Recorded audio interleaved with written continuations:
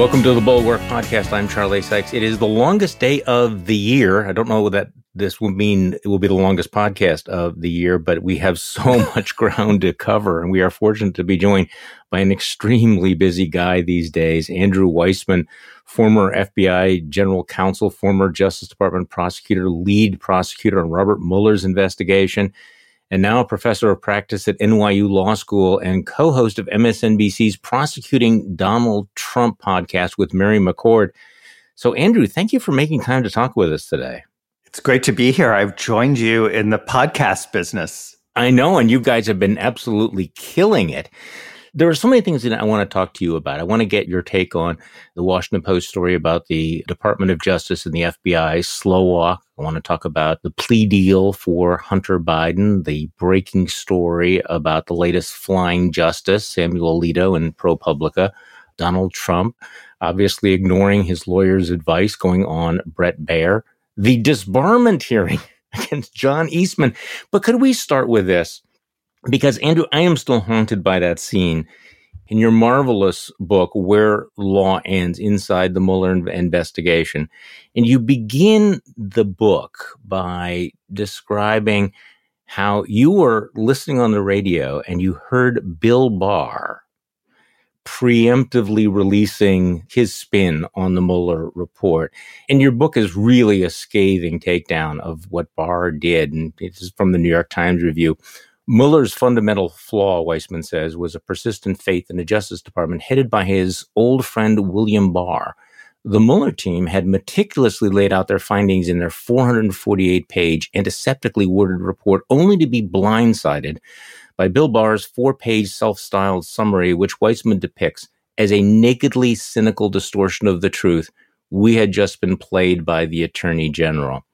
Okay, fast forward to this week. How bizarre is it that Bill Barr has emerged as one of the most forceful defenders now of the Justice Department and the special counsel? I'm just trying to get a sense of what your reaction is, because you dealt with Bill Barr. You know what he did. You know the role he played in obstructing justice.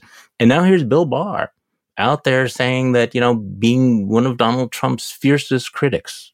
I try to separate the two things. So to the extent that people are using it to say that he's redeemed himself, I'm just not in that camp. And I just don't think I will ever be in that camp. Yeah. What he did on a professional level to the country, what he did on a personal level to somebody who was a good friend, to me is inexcusable, unpatriotic, and violated everything about the norms at the Department of Justice, which, by the way, I worked at for 20 years. So it was soul-crushing. To the extent, though, that he is saying things now that are true about the former president, and that will have an effect on getting through to some percentage of the population, that's good. It's obviously way too little, way too late, but I think you need to sort of separate the two things and have the two thoughts in your head at the same time, which is what he's saying now is accurate, and if it has an effect, great. But that is a far different thing than saying that somehow absolves him for years of, in my view, wrongdoing.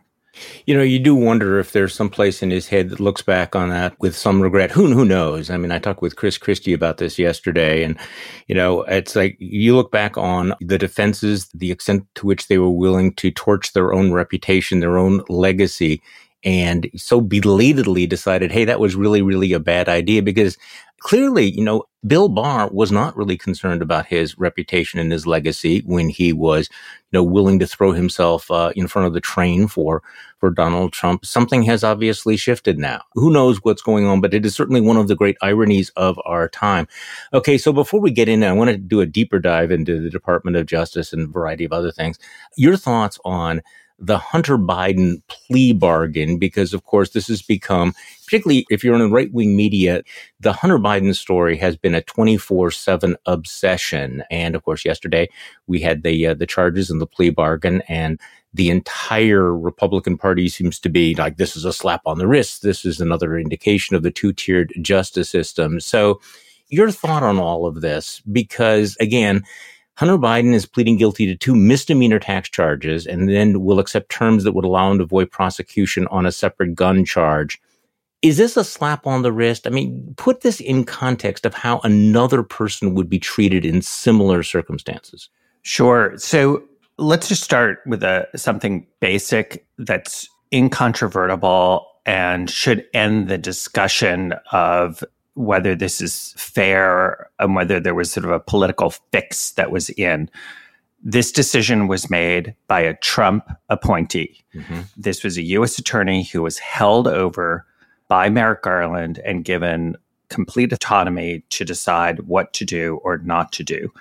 So that's just what is called an inconvenient fact for those people who want to say that this was somehow improper, or Merrick Garland weighed in, or the White House weighed in, of which there's no evidence at all. In fact, you have the U.S. attorney saying that's not what happened. So that's just baseline. The second thing that I find just so hypocritical is you have the Republicans who are criticizing this having wanted to completely defund the IRS and defang them and take as much of the additional money to revamp the IRS and are gutting it. At the same time, I know from a whole, not just publicly, but also when I was at the FBI, it's impossible to get Republican support for the enforcement of gun laws. After Sandy Hook, I was at the FBI as the general counsel, and we were coming up with a whole variety of measures that could be taken, including additional enforcement with respect to false filings that were made where somebody was a felon, for instance, and wanted to apply for obtaining a gun. And those cases just are not routinely prosecuted. And so you have the irony of Republicans in a case where a Republican appointee has brought tax and gun charges saying you should have done it more, when they're only doing it and saying this when it comes to Hunter Biden, when in general they're against either of those things. And the fact of the matter is that both of these types of crimes are generally not prosecuted at all or treated in an incredibly lenient fashion. Should that be the case? That is a legitimate, debatable question about how these cases should be treated. But in terms of our likes being treated alike, there's nothing that I have heard about this deal that made me think that it was in any way, shape, or form a sweetheart deal. And the fact that it came from a Trump appointee only suggests that that would be true. And it's one that, if anything, seemed a little bit harsher than what I would typically expect. So those are my quick takes on that deal. I really think for those people grounded in reality, this is nothing. It is really only something as political fodder. You also pointed out, I mean, the DOJ tax division had to sign off on it, which they did. And this Trump-appointed U.S. attorney had ultimate authority over the investigation. He wrote a letter to Congress saying that he had the ultimate authority. I'm also just intrigued by the tax charges. I noticed that you retweeted Dan Goldman pointing out that Roger Stone had failed to pay $2 million in taxes and used shell companies to hide the money, and he was never criminally charged. Not to mention the tax fraud charges against Trump Incorporated and Donald Trump. It is interesting that Republicans have now decided that they want much more aggressive indictments involving taxes. So let's move on to some of the other things that are going on right now. And again, I want to get into the Trump trials, but your initial reaction to the latest story about Supreme Court Justice accepting favor, Samuel Alito. This was a story published in ProPublica. And the justice was so upset about it that he wrote a pre-buttal basically saying, hey, I was asked to fly on this private jet because the seat would have been otherwise vacant. So give me your take on this latest story of a billionaire lavishing favors on a Supreme Court justice who apparently did not disclose it. Two takes. One from my colleague at NYU, Melissa Murray. It takes a certain amount of gall to spend your time criticizing the article about what he disclosed and didn't disclose when he still has not filed his financial disclosure forms. So better that he take the time that he took to write the op-ed in the Wall Street Journal by getting his financial disclosure forms in. Those are required, and they're required to be truthful. So he still has not filed those, and yet he has enough time to criticize something, which, by the way, as far as I can tell, he is not actually disputing the facts. This goes to my second point. He is basically saying, I didn't really need to disclose this because it's generally understood that you don't have to disclose personal trips and accommodations. And he appears to suggest as long as those accommodations wouldn't have been used anyway, it's okay to take them, which the idea that this is a Supreme Court justice whose judgment on constitutional and statutory interpretation we're supposed to have respect for, that interpretation that you can accept gifts as long as it otherwise wouldn't go to use. I mean, I'd love to see that in a bribery case where a defendant says, hey, I took the bribe because otherwise that money wasn't going to go to use. It is just a preposterous argument. And yet this is somebody whose judgment on cases affect the course of the nation, including a women's right to choose. And to me, it is a huge problem that we are facing. I do think that the Chief Justice should be addressing this because it so undermines public confidence in the Supreme Court and judiciary that this can happen. And one of the dazzling details in this story, of course, is this flight on the private jet to Alaska was with hedge fund billionaire Paul Singer. And as the report mentioned, Singer has repeatedly asked the Supreme Court to rule in his favor in high stakes business disputes. Singer has come to the court at least 10 times since the 2008 trip. And Alito never recused himself from a case involving Singer's hedge fund that ruled in Singer's favor. And in that case, the hedge fund was paid $2.4 billion as a result of the ruling. And of course, there's also the Leonard Leo aspect of this. Federalist Society President Leonard Leo helped organize the trip. This does seem to be this sort of pattern of indifference to the rules and indifference to the appearance of it. But this specific fact that he was, in fact, a litigant before the court, I mean, that strikes me as moving this to a different level. Well, you could make the analogy to Donald Trump and being in this sort of post-fact world where it's all about power and not about principle, where it's like, well, what are you going to do about it? Mm-hmm. So with Donald Trump, it's like, what are you going to do about it? You can try and impeach me twice, but I have the votes in Congress. That's why, to my mind, it's so useful to the rule of law that he's being finally held to account. And he obviously will be entitled to due process in his day in court.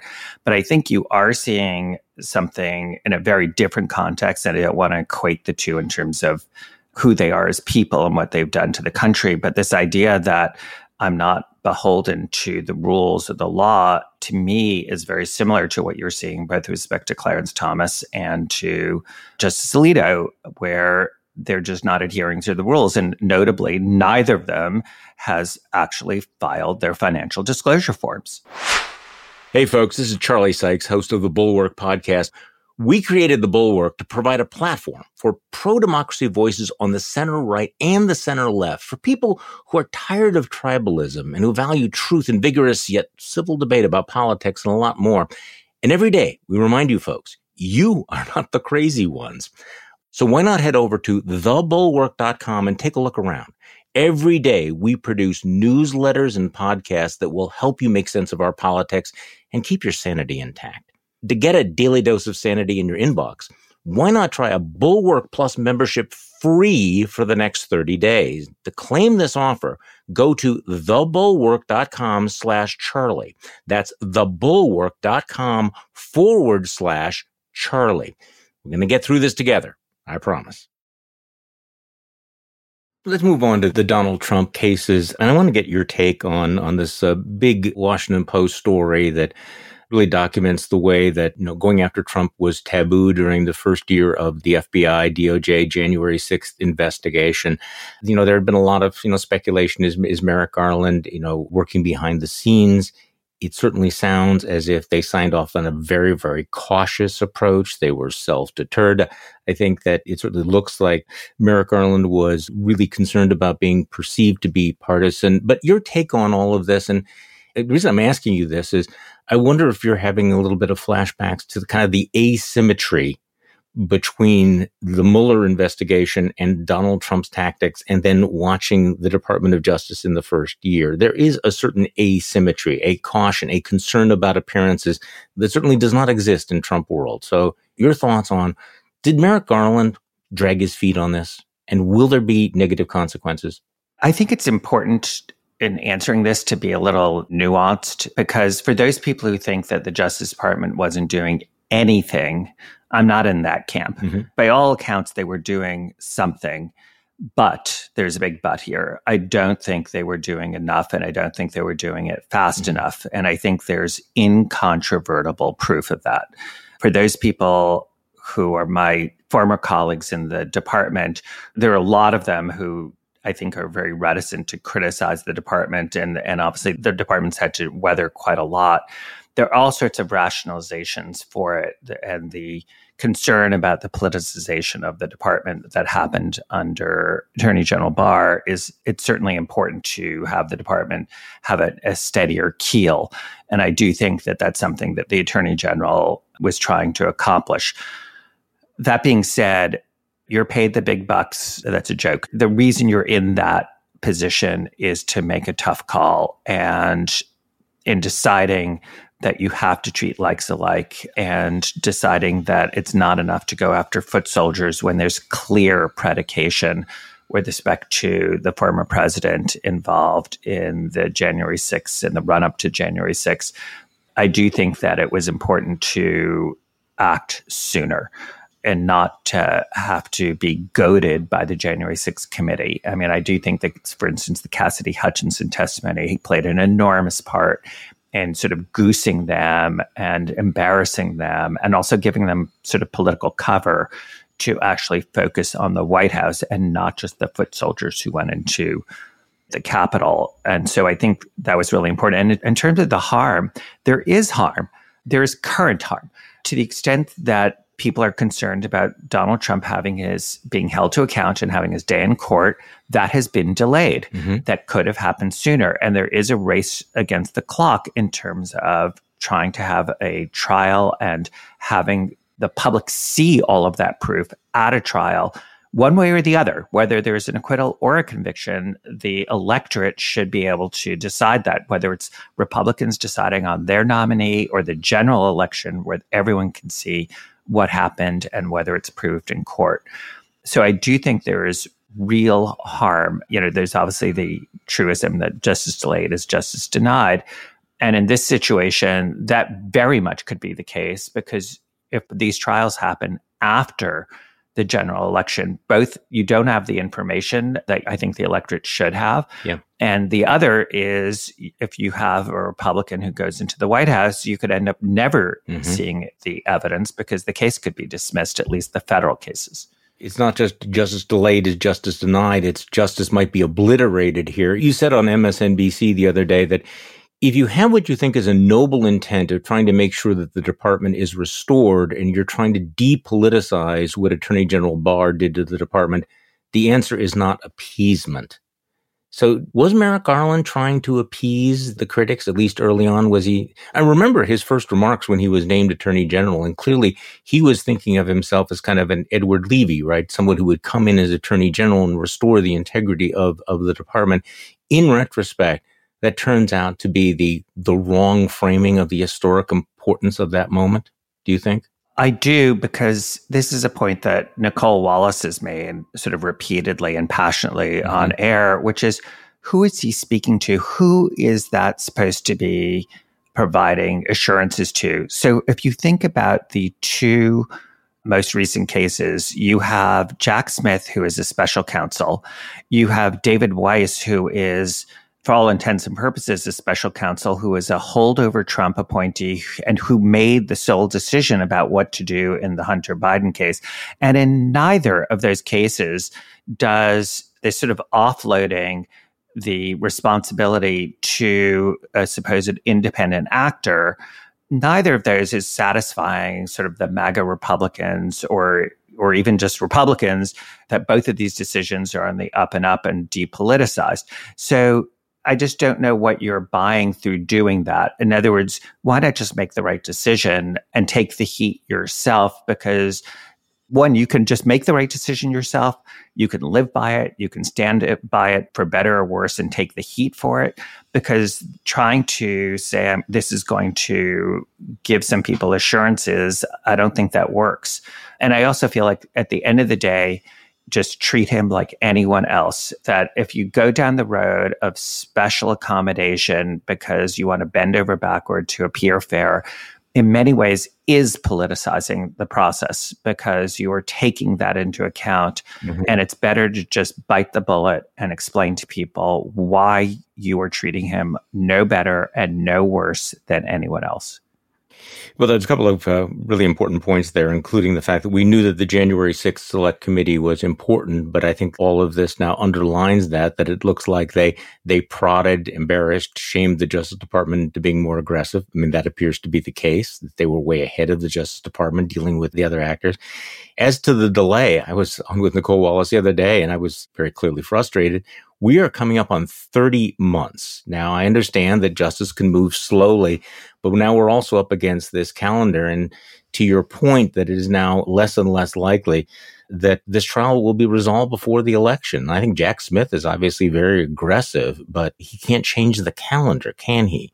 And so, delaying this for 30 months and now being right up against a presidential election is not a good scenario for anyone. Absolutely. I would have a different view if I was confident that the department was looking at this assiduously from day one. By the way, the whole second impeachment was about what happened on January 6th, and everyone was very aware at the time what the then president and soon to be former president was doing. So there was ample predication from what we all saw. And if someone had said, you know what, it just takes a long time to do this and we're proceeding really diligently, I think I would have been the first person to say, you know what, I agree. These cases take a long time. You want them to be strong. It's a sprawling case. But that's not where we are. That's not the situation. Jack Smith had to come in with a short amount of time and a race against the clock. I think the documents case shows that he's really up to the task because that was done in relatively short order from his perspective. He obviously inherited some work that was done, but he has clearly moved that ball quickly. I, by the way, suspect that the exact same thing is happening on the January 6th side. But, he was dealt the hand he was dealt. And I think he's going to play it extremely well in terms of his responsibility to the public to bring the case quickly if there is sufficient proof, which I think there is. So what do you think that timeline is? You have a pretty good track record of predicting these things. Yeah. Well, I have definitely on record saying there will be a federal January 6th case. I just don't see how that's not possible given the proof that we've all seen and given what I understand about Jack Smith, who I've known, by the way, for years when I started out in the Eastern District of New York, which is here in New York as in Brooklyn and other boroughs. And Jack is a really terrific prosecutor and thorough and aggressive. So it seems impossible to me that he won't bring a case when so many foot soldiers have been prosecuted. The timing's obviously a little harder to tell. If I had to sort of wager a sort of educated guess, I would think that it would be at or around the time of the Fani Willis case. One, because of the clock that we're talking about. And two, I could see his wanting to have his case go first. Now, he obviously could bring his case after Fani Willis and it could proceed faster than her case. But, I think filing sort of first in time will help that. And his case is going to be bigger and have more evidence because it's not as limited in scope as her case. So if I had to wager a bet, I'm not as confident in terms of saying this is when it's going to happen. I would say, at the latest, August. Yeah, she's going to drop her charges in August, reportedly. So that would certainly sort of circle the date of the first week in August or something.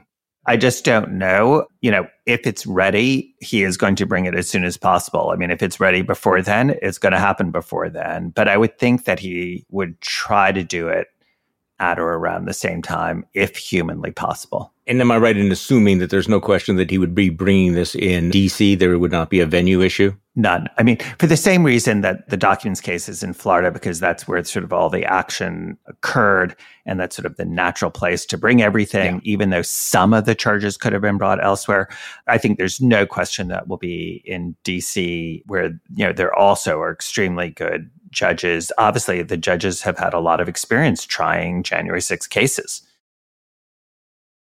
Before we get to the Bret Baier interview, you had a really provocative piece in The Atlantic last week, you and Ryan Goodman, about what you called Jack Smith's backup option, which was, if things go totally sideways down in Florida with the judge down there, that he could bring charges in New Jersey. So let's talk about this, because there are questions about why Trump is not facing steeper charges. I mean, he's allegedly showed, classified documents to the ghostwriters for Mark Meadows' memoir. Now he's telling Bret Baier that he was just waving around newspaper. So how serious is that as a backup option to actually, and what would a trigger be for Jack Smith to say, okay, I'm bringing charges in New Jersey as well as in Florida?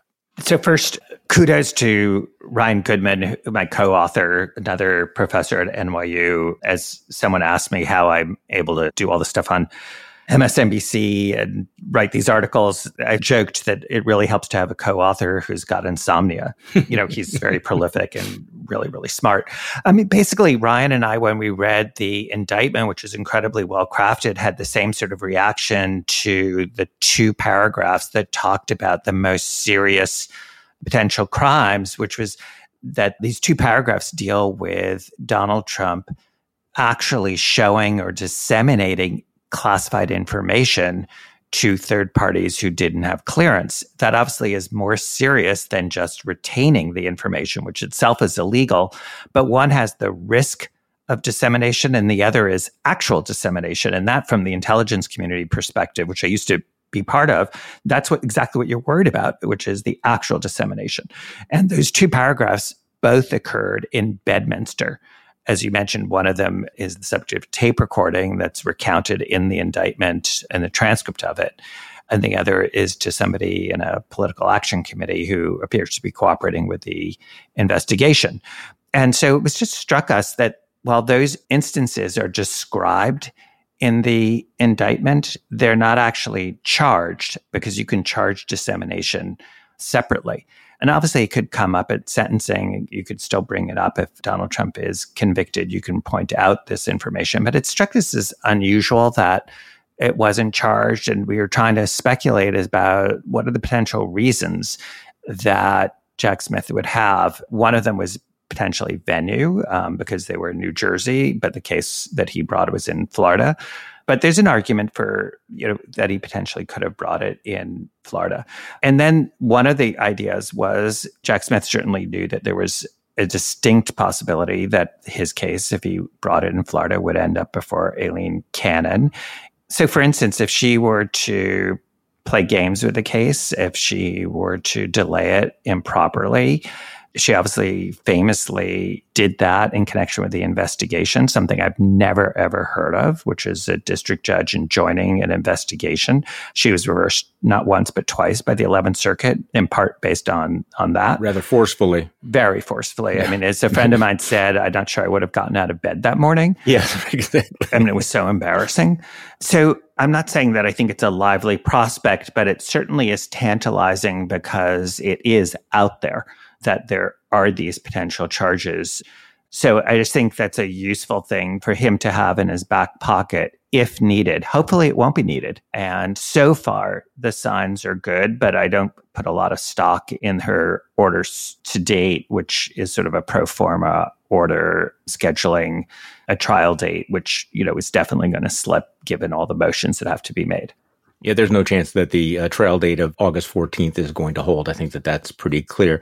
So Donald Trump facing these multiple counts, facing 71 counts in state and federal court, sits down with Bret Baier and has some thoughts. So I'm going to get you, because there's so many things that he said there. So from the point of view of a lawyer, a law professor, and a prosecutor, what did you think of what Donald Trump said this week, and whether or not we're going to hear it again, say, I don't know, in court? The only reason to be making those statements at this point is looking at it from a political track as opposed to the legal track. From a legal perspective, that is just not a smart move. I mean, there's no defense lawyer who says, hey, I have a really good idea. Why don't you just go on TV and confess? So, his counsel has to be just pulling their hair out. Of course, they knew what they were getting into representing him. So this has to have been done on a political track. And it's hard for me to look at this terribly objectively because, I looked at that and just thought, who is this actually persuading him? It just seems so completely implausible and inconsistent with so many other things that he has said. Mm-hmm. For instance, all the documents are planted. It seems really inconsistent from these are my documents and I was looking through them. Or I was triaging personal from government documents when he previously said they're all personal because I had determined they are all mine. It's just been so inconsistent.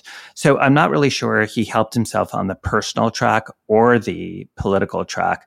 I think at this point, he has to be thinking that his salvation in this case is going to be delay and a Republican winning the presidency so that the case can go away, because otherwise, if he really were innocent, somebody in his position might say, I want an immediate trial because I want to clear my name and I want to run for president without this cloud over my head. But I think that the Bret Baier interview makes it really clear when you couple that with the facts alleged in the indictment that there's a reason he's not doing that, which is that he's guilty. Well, he did essentially confess that he was obstructing the investigation, didn't he? He did not push back on the fact that he had been subpoenaed to turn over the documents and decided that he didn't want to do that, correct? Well, Charlie, it's, his defense is that I was busy and it was going to take more time to take my golf shirts out of the boxes. This is what you're entitled to do when the government issues a subpoena. You're entitled to say, I need more time, or I can partially comply, but I still need more time to produce the other documents. He didn't do any of that. Instead, he had his lawyer issue a statement to the government saying, we've produced everything. Let's just get serious for a moment. This is obvious what happened. He kept classified documents. He knew it. It was intentional. And he obstructed the investigation into that because he got a grand jury subpoena and he lied to the government and said he produced everything when he didn't. This is not a complicated case. No, from a legal point of view, the interview was disastrous. You know that Jack Smith is taking notes on it, and even conservative legal scholars are saying this was a reckless thing to do, and he hurt his case in court. But I think that the key point that you made is that Donald Trump has decided that he's not offering a legal defense. He's deciding that he's putting all of his chips on a political defense, right? That he's going around the court, attempting to go around the court to public opinion and figuring that either he can drag this out or get one juror who's going to vote to acquit, which would be a hung jury, or I think it's obviously central to his strategy that he will be elected or an ally will be elected president and make all of this go away. So he's pursuing this on a completely different track. His lawyers may be trying to get him off in court. Donald Trump is going off in his own direction, which has its own consequences, doesn't it, for the rule of law and the criminal justice system. There are larger implications here that I think are going to succeed Donald Trump. I'm sorry, I'm getting ahead of myself. But I do think that that's the key, is that he's not offering a legal defense. And if you evaluate in that, it makes no sense. But it's all political now. And he is going to make this central to the 2024 campaign. I've said before, I think that because Donald Trump is running up against the judicial system, federal and state in this country, and the court system and the idea of the rule of law, those are and those will continue to be under attack by him. And something that is certainly core to me and what I think of in terms of what America stands for. And the real issue is going to be, does that hold? Is there, for this country, enough support for our legal system and the rule of law to withstand that kind of scrutiny? If it doesn't, we will not be an America based on the rule of law and a nation of laws, not men and women.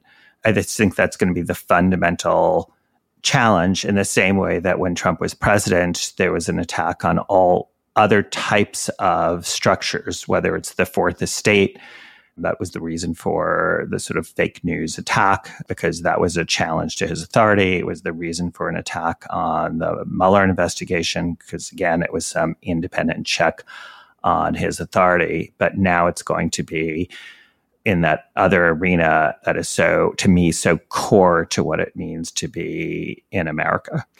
So this is almost a sideshow, but in the category of delayed accountability, there is the hearing in California this week about disbarring John Eastman, who was really one of the architects of the fake collector scheme, et cetera. This is going to be a rather high-profile hearing, unusually high profile for a disbarment hearing. It's going to be online. So your thoughts about this? Do you think that John Eastman should be disbarred for the role that he played in trying to steal the election? I do think that lawyers should be allowed to make good faith arguments that are creative, that test settled law. But I stress the word good faith. And the reports are, for instance, that John Eastman, in his conversation with the staff of the vice president, admitted that his theories that a sitting vice president is the one who can decide an election that would lose 9-0 in the Supreme Court for obvious reasons. Because guess what? The vice president will be like, hey, I've got a good idea. I win. So that just obviously cannot be the rule.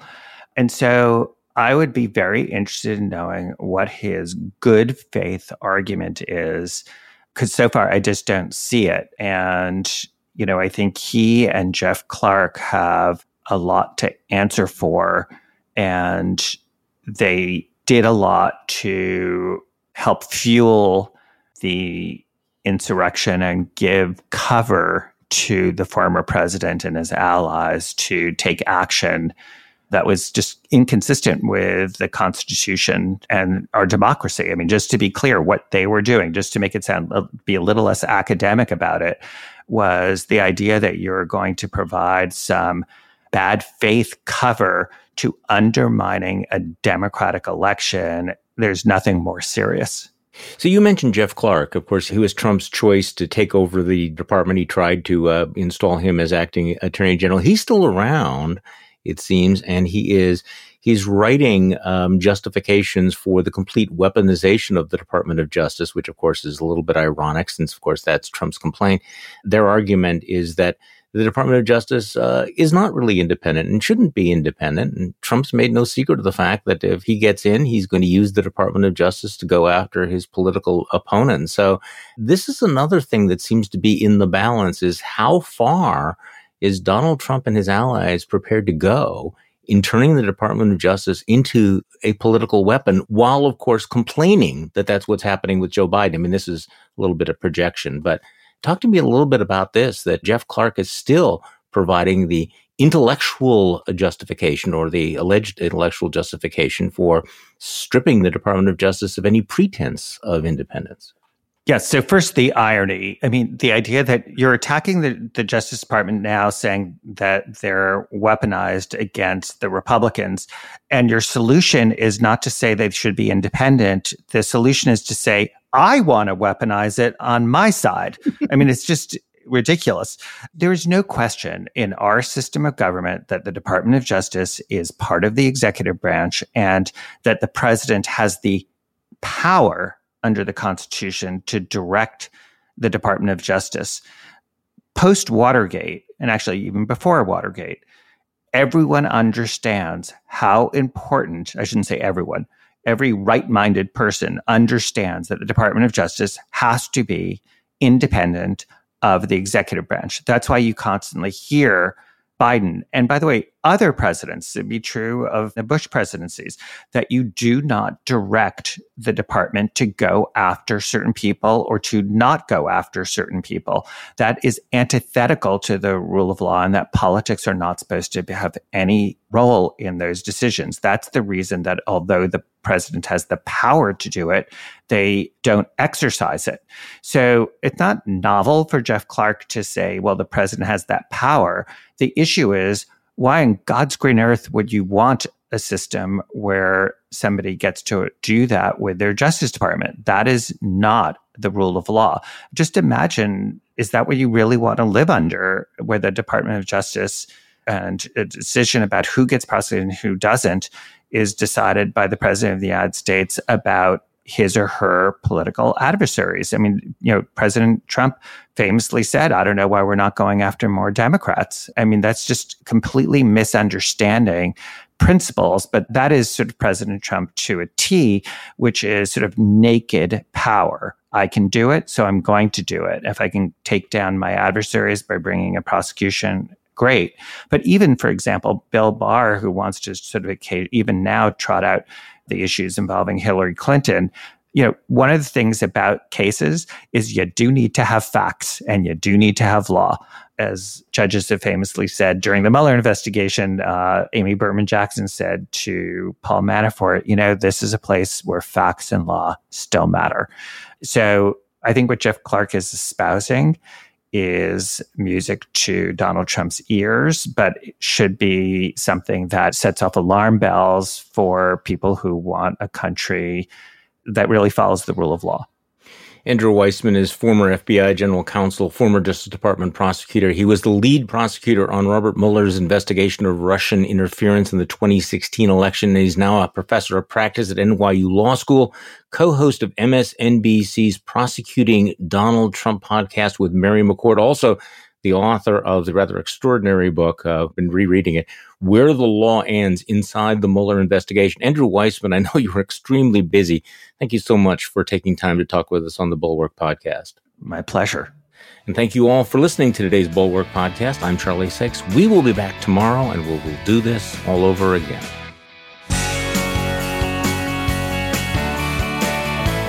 The Bulwark Podcast is produced by Katie Cooper and engineered and edited by Jason Brown.